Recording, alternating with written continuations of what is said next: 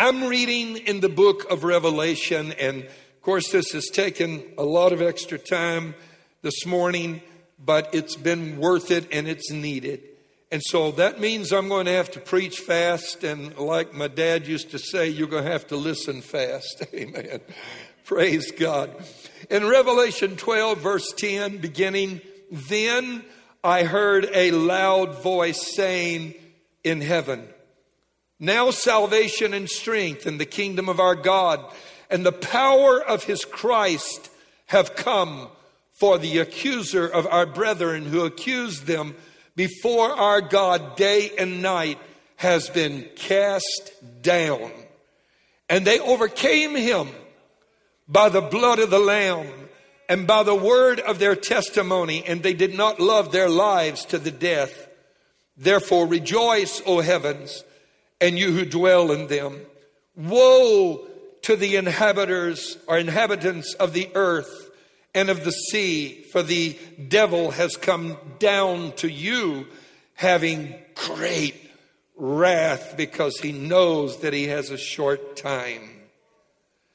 I realize that the book of Revelation can be very confusing to a lot of people, and I hope to bring some clarity to this passage today and also give you some insight into how to view and interpret some of the other passages in Revelation.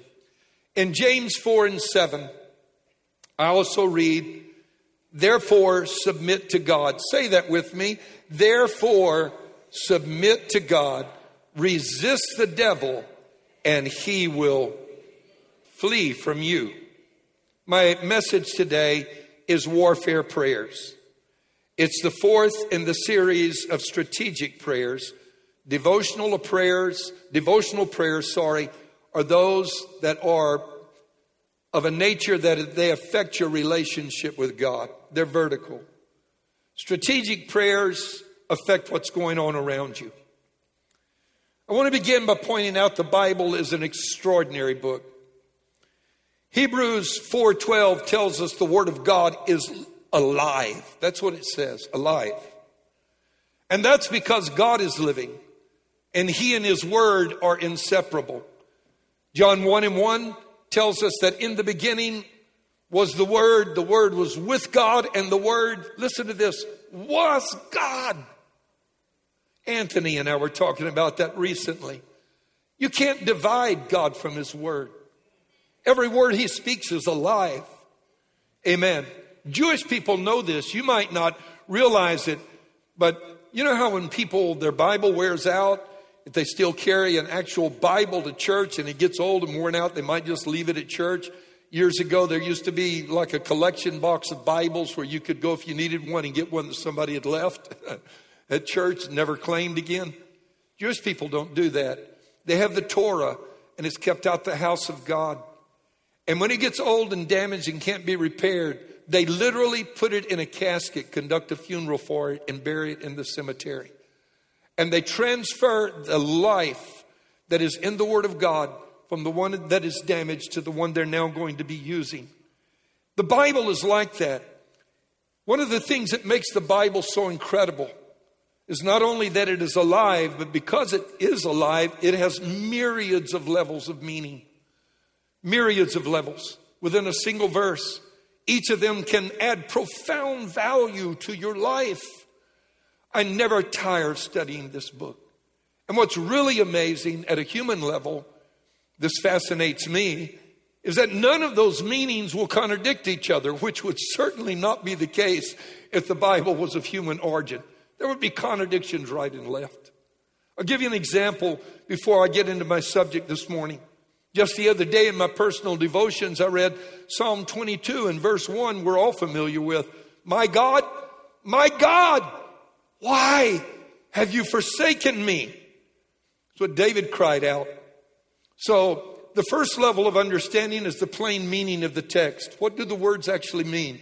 And clearly, David is distressed and feels abandoned.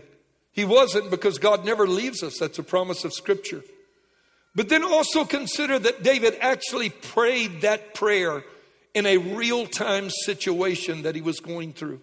Probably, we don't know it for sure, but at the hands of King Saul and his henchmen.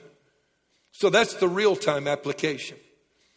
But this verse can also speak to us as well, because you and I go through things and we read that and we too can feel forsaken. How many of you have ever been at that point in life where you felt you were alone? Could I see your hand?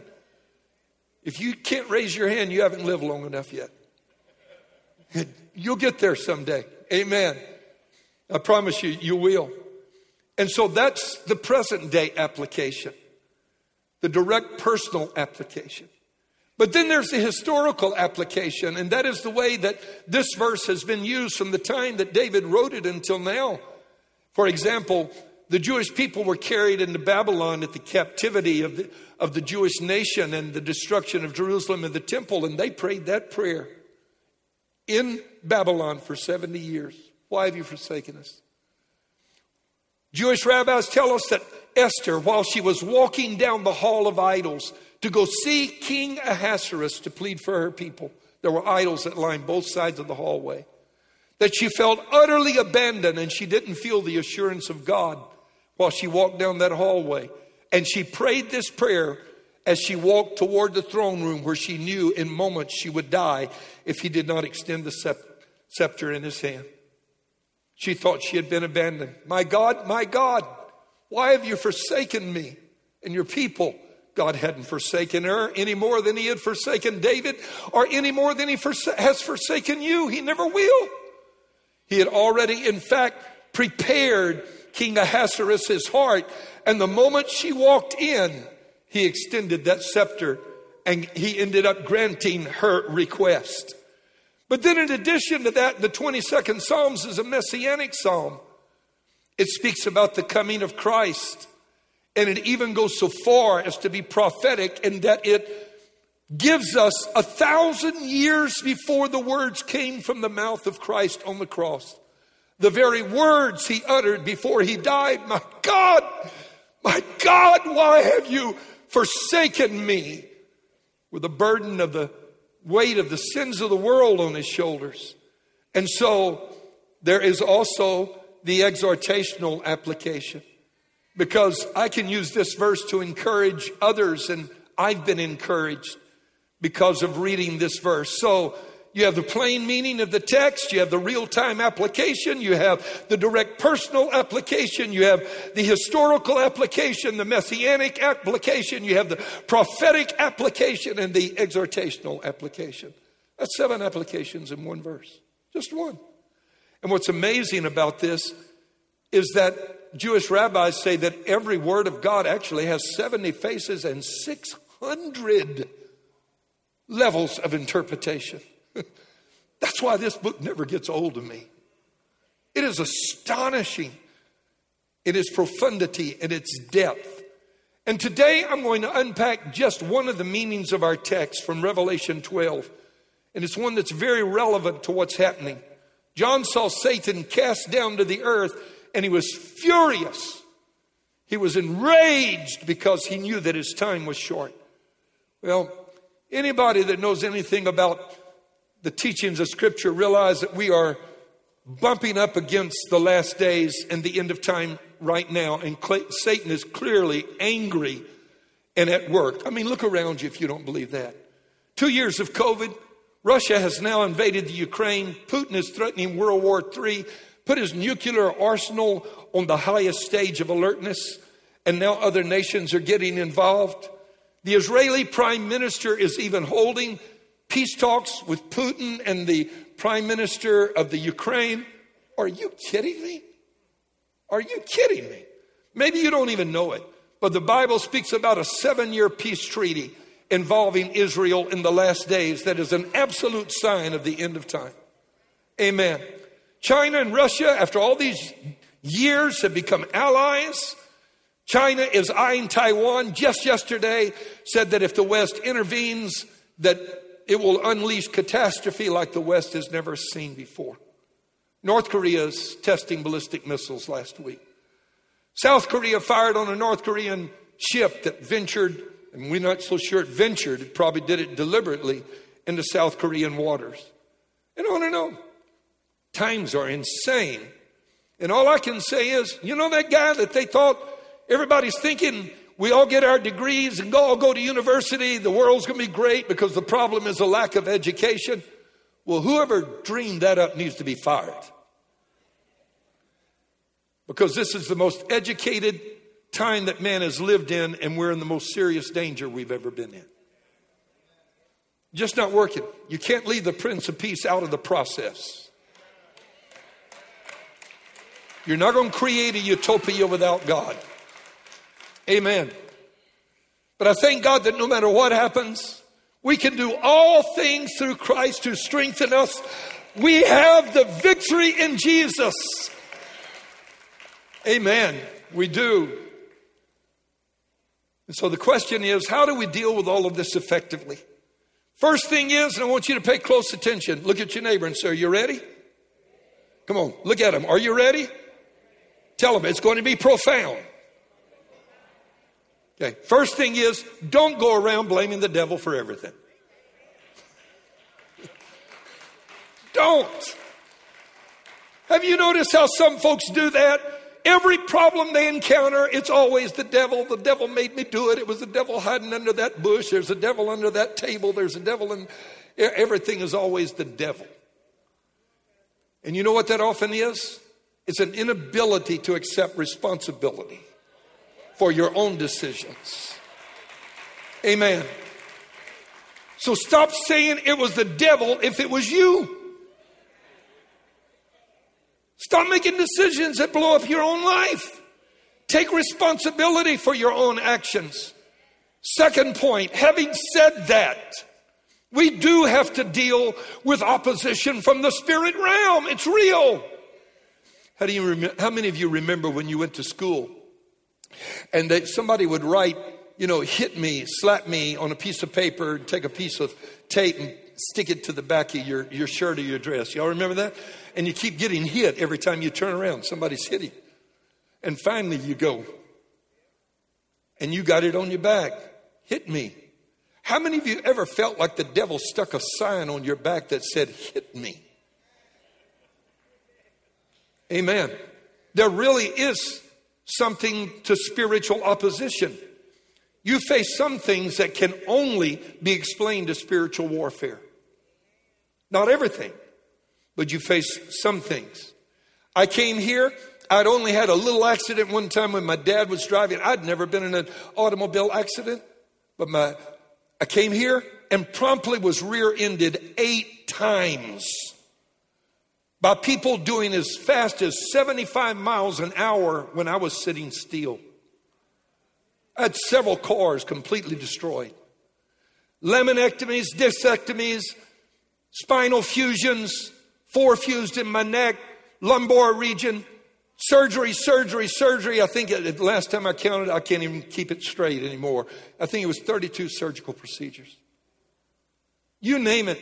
Been there, done that, paralysis, all of that kind of stuff. You simply cannot attribute that kind of thing to chance. I mean, is there anybody else that's been rear-ended 8 times in the building? No? Amen. I don't think I need to tell you. But don't tell anybody. They were all women drivers too. No, I didn't say that. That was politically incorrect. Shame on you. Don't you do that again. Amen. No, I'm just stating the simple realities. Amen. You can't combat stuff like that in the flesh. You have to be able to discern there's a spiritual cause, and you have to deal, watch this, with the power behind the problem. If you spend all of your time trying to address the problem, you're not going to get anywhere. Deal with the power behind the problem. In my case, the prayer ministry, the team of intercessors, encircled me in prayer. Not only literally, but also prayed for me day after day. And then they took stakes and they wrote verses of scripture on them, such as that God is a wall of fire round about me. No weapon formed against me will prosper. He who dwells in the secret place of the Most High shall abide under the shadow of the Almighty. And they came to my house and with a sledgehammer drove stakes that long down into the ground. You say, what good does that do? Well, I'll tell you what it did. I haven't had one since. You can say what you want to. There is a devil that respects the word of God Almighty.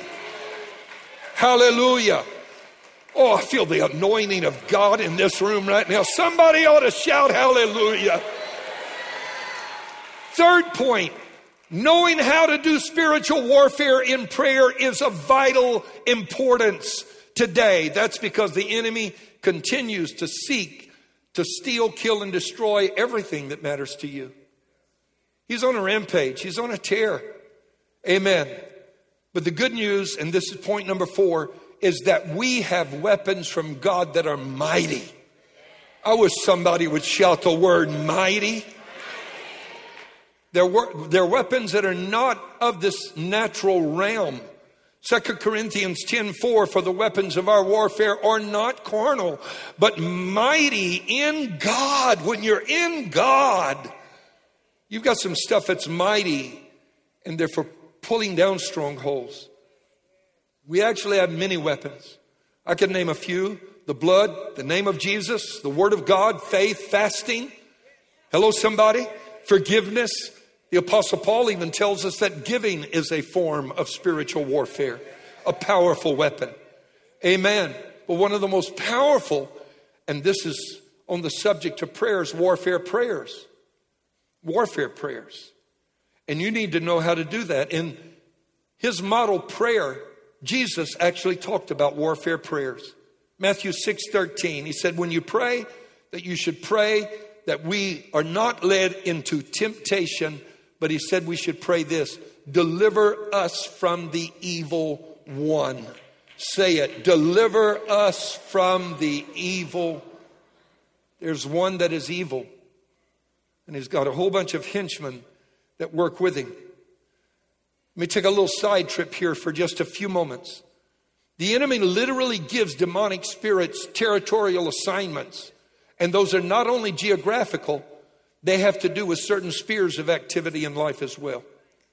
In Mark 5, there is this remarkable story where Christ and the disciples are crossing over the sea in a boat. Jesus goes to sleep in the stern of the boat, and all of a sudden a storm blows up. They're about to sink. The disciples are, help us, Lord. We're about to sink. Don't you care that we perish? We're about to die.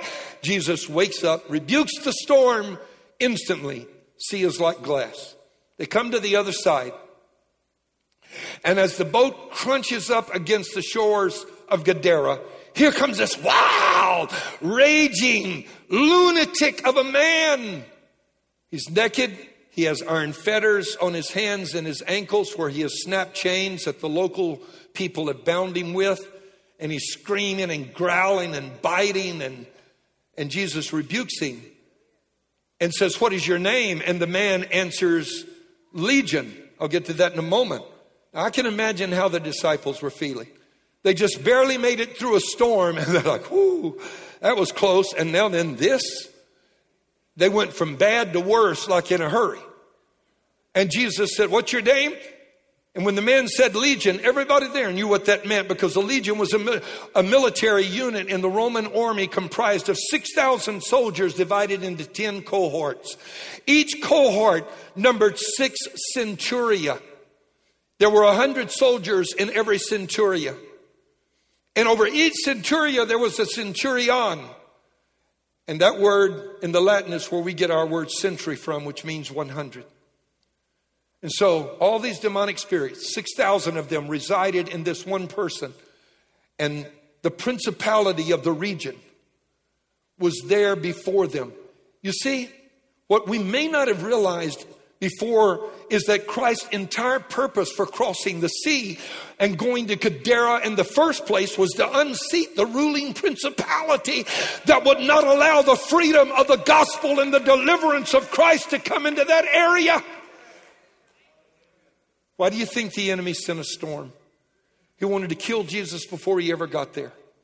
And why do you think the enemy confronts you? He wants to kill you before you ever get to your assignment. He wants to put you out of the way, cause you to become discouraged. Lay down your weapons and quit. I need somebody to say, there is no backup in me. I will fulfill the purpose for which God created me. Hallelujah. Your attack is related to your assignment. If you don't have any attacks going on in your life, you need to ask God, God, am I in your will? Amen. But I love this about Jesus too. While he was in the middle of a storm that was clearly designed to come about by the enemy, and this is one reason I do believe the enemy can affect the weather. Why did Jesus rebuke it? There was no need to do that unless the enemy was involved. He just said, okay, wind, that's enough. Lay down, behave. He didn't do that. He rebuked it. But I love this about Christ. He was so confident of the outcome in Gadara that he laid down and went to sleep and slept in the middle of the storm that was terrifying everybody else. You need to be so certain about the outcome of your life and your assignment and know where you're going to where the enemy is not able to shake you, deter you, upset you, put you off, make you fear, make you fret, make you spend sleepless nights. You need to let the devil know, I got this with God's help. God's got my back. The fifth thing that I would say is that, and I'm having to really hurry, notice what the demons asked Jesus. When Jesus commanded them to come out, they said, whatever you do, Lord, please, don't make us leave this area. That's actually there in the 5th chapter of the book of Mark. Don't make us leave the area. This passage makes it very clear that different principalities seem to have assignments over certain regions. You may have noticed that too in traveling from city to city. A different sense or different feel from one city to the next. You see that also in the book of Daniel. When Daniel prayed and fasted for 21 days, the archangel Michael came and said, hey, I was coming to see you the first day, but the prince of Persia, air quotes, prince of Persia, stood up and resisted me. Why? Because just like the enemy resisted Jesus in the sea, the prince of Persia knew that a breakthrough was getting ready to come, and he tried to stop it before it ever got there. Interestingly enough, it's also in the book of Daniel that the Bible mentions the prince of Greece. There's yet another ruling political entity manipulating the puppets on the stage from behind the scenes. Amen. And here's what you really need to know. Satan is not just interested in controlling geography. He wants to control areas of your life. He'll control your morality if you will allow him to. He will control your finances if you allow him to.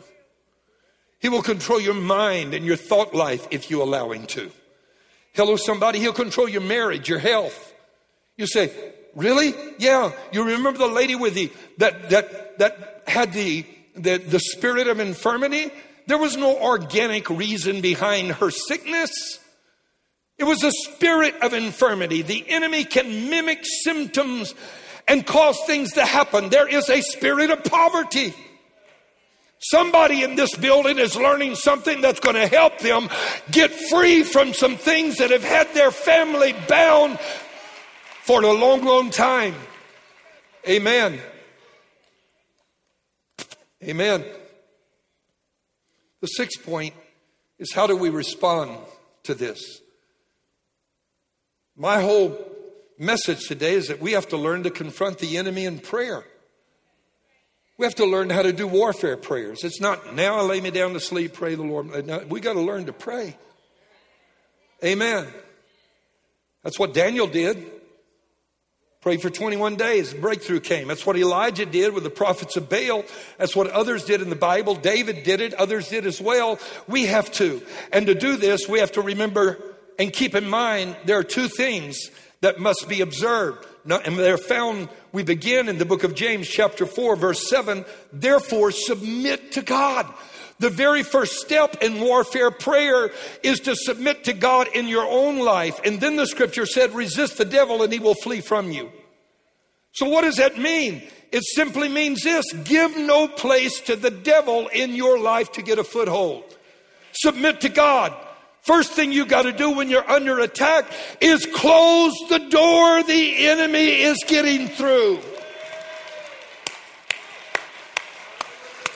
We need to stop and take a praise break right there. Somebody needs to join with me and worship the Lord for a moment. Hallelujah. Resist the devil. But the resisting doesn't work if you haven't submitted to God. So if you got doors open in your life where the enemy is gaining access, you need to close those. What are you watching on TV? What are you watching on your computer? You say you're kind of getting close to where we live right now. Yeah. What kind of thoughts are you thinking during the day? What about your attitude? Amen. Are you trying to reflect Christ in your life and be just like Him? How do you treat the people closest to you? How do you treat strangers? Amen. Get your attitude under control. Your attitude determines your altitude. Just a fact of life. Amen. And then after you have closed the doors, figure out what doors are open in your life. Some of those you might not have opened. They may have been opened years ago by family members. But whichever ones you've opened, close them. And then pray for God to show you the ones that somebody else opened in generations gone by, and nail those shut and cover them with the blood of Jesus Christ also, where the enemy will not get anywhere near that door. And then after you've done that, use your authority to resist the enemy by binding and loosing in the spirit realm. Many people don't understand exactly what that means. It's a term that's used a whole lot, but one that I fear might not be understood real well. Matthew 16:19, Jesus tells Peter, I will give you the keys of the kingdom. Upon this rock I will build my church. The gates of hell will not prevail against it, so forth. And he goes on to say, whatever you bind on earth will be, say it, shout it out loud, bound in heaven, and whatever you loose on earth will be. Now the first thing you need to notice where it says heaven, that's a spirit dimension. Whatever you bind on earth, God will bind it in the spirit dimension. Whatever you loose on earth is, oh Lord, have mercy. That's one of those doors you need to close. Did you feel that? If you've loosed it on earth, it's loosed in the heavenly sphere. That's where these attacks come from. Amen. And the second thing you should notice about these verses is that it doesn't say that God will bind it. Doesn't say angels will. Michael will. It said whatever you don't bind it, it does not get bound. Hello, somebody. In fact, the Greek word literally means if you bind it. If you don't bind it, it's not bound. And the word bind means to tie and fasten with chains. The lady that had been bound and bent over for 18 years by the enemy could not straighten up. It's the same word that is used there when Christ set her free. He said she had been bound by the enemy. You need to bind the enemy so much he can't even lift his head to look up to see which way he's going. Amen. You can bind the strong man. Final observation about binding and loosing. The authority to do this comes from God, but through the church. Turn to your neighbor and ask, did you hear that? Come on, I need somebody to really get serious about asking, did you hear that? The authority to bind and loose comes from God through the church. Don't leave out the through the church part. Amen. Matthew 16 is spoken in the context of the promise that Christ will build his church. But many people do not know that Matthew 16:18 is actually repeated in Matthew 18. Matthew 16 is repeated in Matthew 18. This time it is in the context of healing conflict and dealing with conflict among church members. And in both places, Jesus says the very same thing. Whatever you bind on earth will be bound in heaven. I'm reading it now from Matthew 18:18. Assuredly, I say to you, whatever you bind on earth will be bound in heaven, and whatever you loose on earth will be loosed in heaven. Say, wait a minute, didn't you just read that from Matthew 16? Yeah, I did. That's the point. Both of those are in the context of the church. First is the church being built. The second is dealing with and resolving conflict among members of a church. Here is the point, and you need to get this. The reason this is so important is that because if you're not connected to and under the covering of the church, you're disconnected from its legal authority to bind and loose in the spirit realm. I should have heard a big amen right there. I'm going to just back up. Okay, we're going to lift up the plow, back up, just put it in reverse. Y'all ever hear one of those big 18-wheelers get in reverse? I'm backing up right now. Okay, we're going to try it again. Y'all ready? Look at your neighbor. Say, you ready? Amen. The authority to bind or loose is given within the context of you being connected to God's church. If you're not connected to God's church, you have no authority to bind and loose in your life. That's why we need to understand how this thing works. Amen. Amen. You say, you sure about that? Sure enough that I can show you an occasion in the Bible where somebody who wasn't connected to the church tried it and it backfired.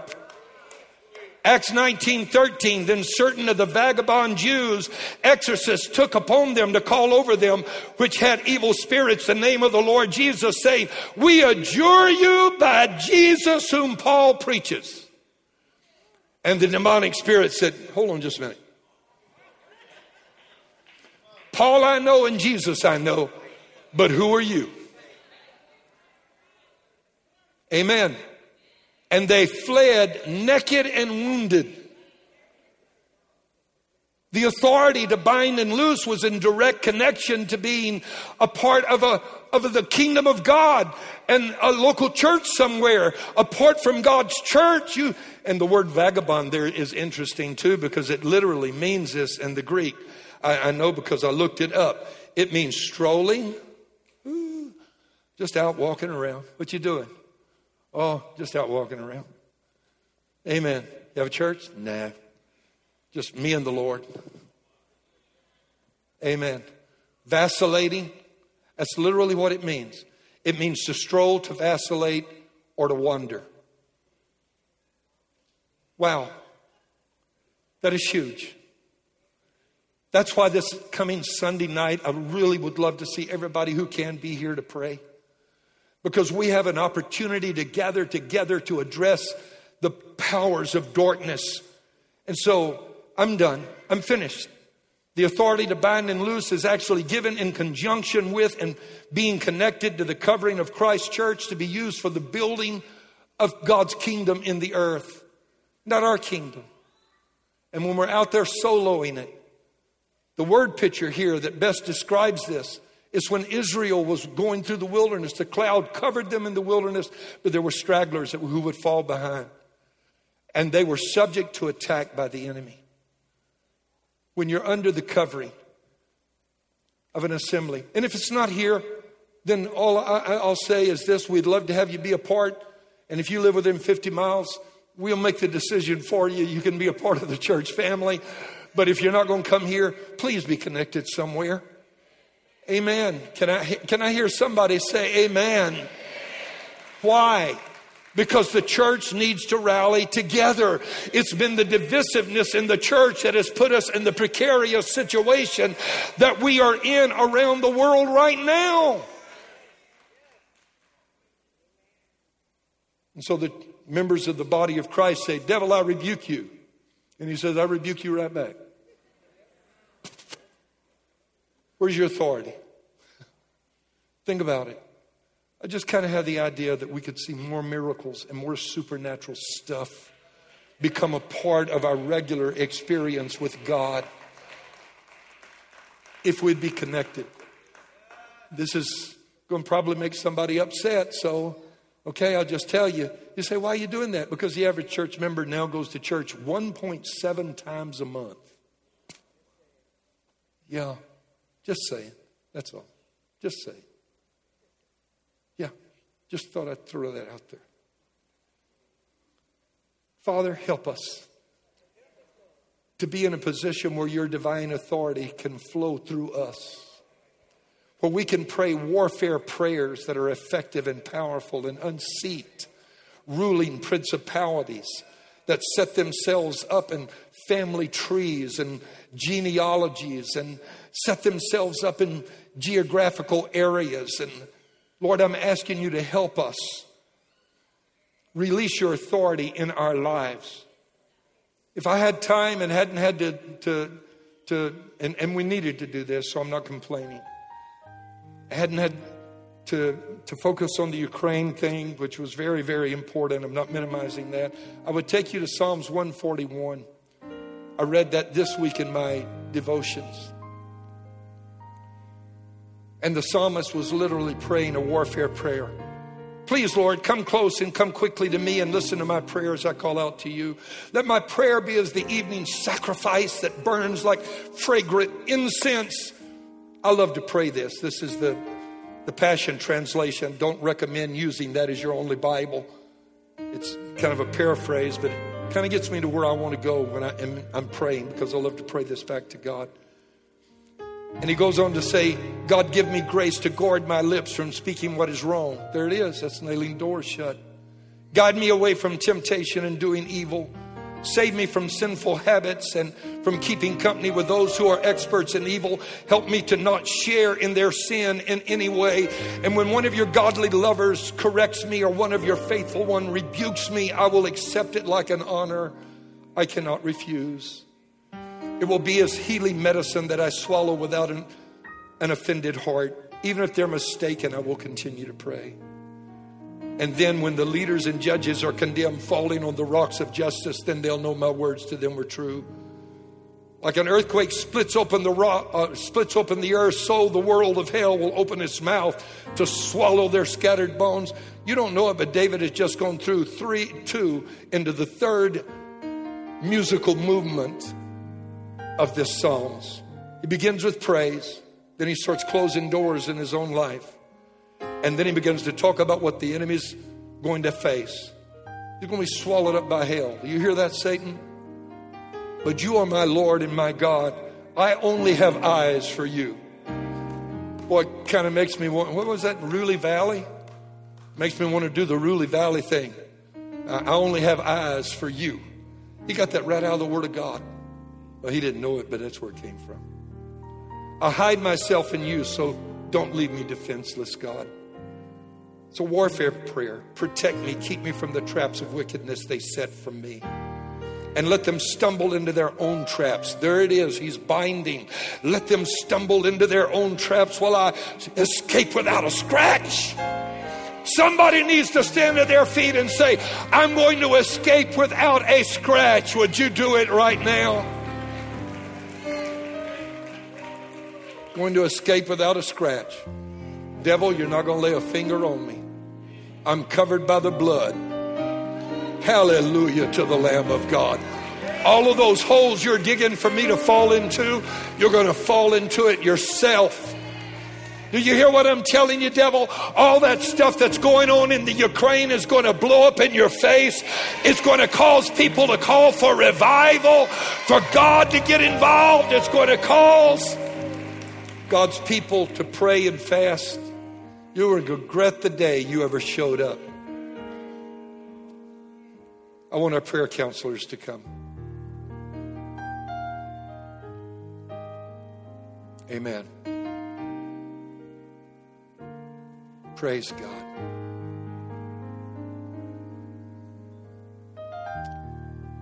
Now I want to ask you a question.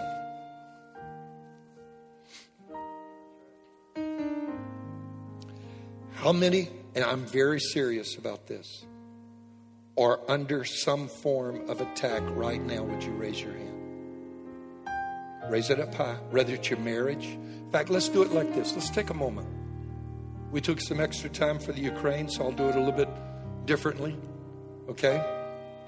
If you're under attack in your finances, raise your hands. Okay? Got it? Many people. How many of you are under attack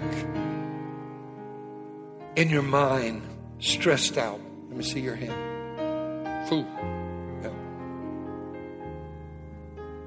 How many people in the building today are under attack in their family, their home, their marriage, their kids?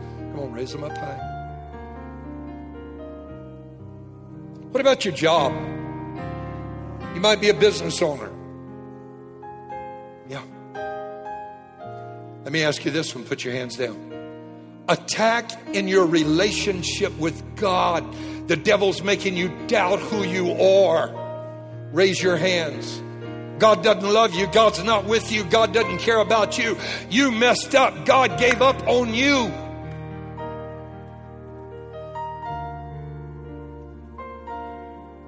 Many hands. Come pray with me. Those of you that raised your hands, those of you that need to social distance and you feel uncomfortable, you're welcome to stay right where you're at and pray. Or just step out in the aisle. Make a step in some direction so that I will know where the needs exist. Come. If you're watching this today and you don't know Christ and you're at home or you're in this building, I want you to pray as they come. Dear Lord Jesus, come into my heart. Forgive me of my sins. I confess my need to you.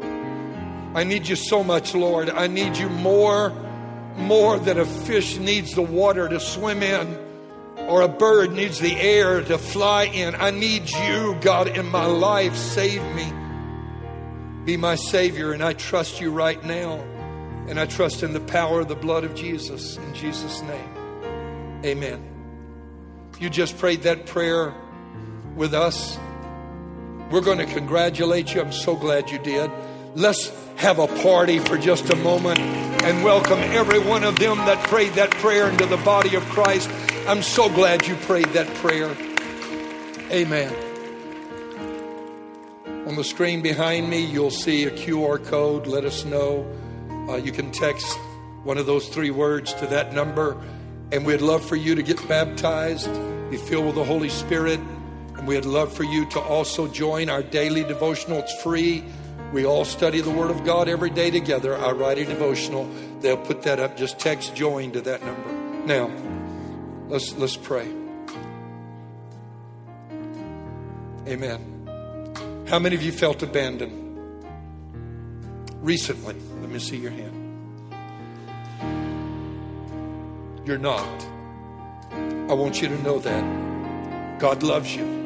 There's not one thing you could ever do to make him forget who you are or turn away and walk away from you. He loves you more than you will ever possibly know. More than you could ever possibly know. I want us to pray for one another right now. Man, I feel the Holy Ghost in this room. Am I the only one? Anybody else feel the nearness of God in this building? Then raise both of your hands now. I'm asking you, Lord Jesus, to minister to every person who is here. I ask you to minister to every individual. Every one of these who need a breakthrough. There's somebody going through a storm on the sea of their life right now.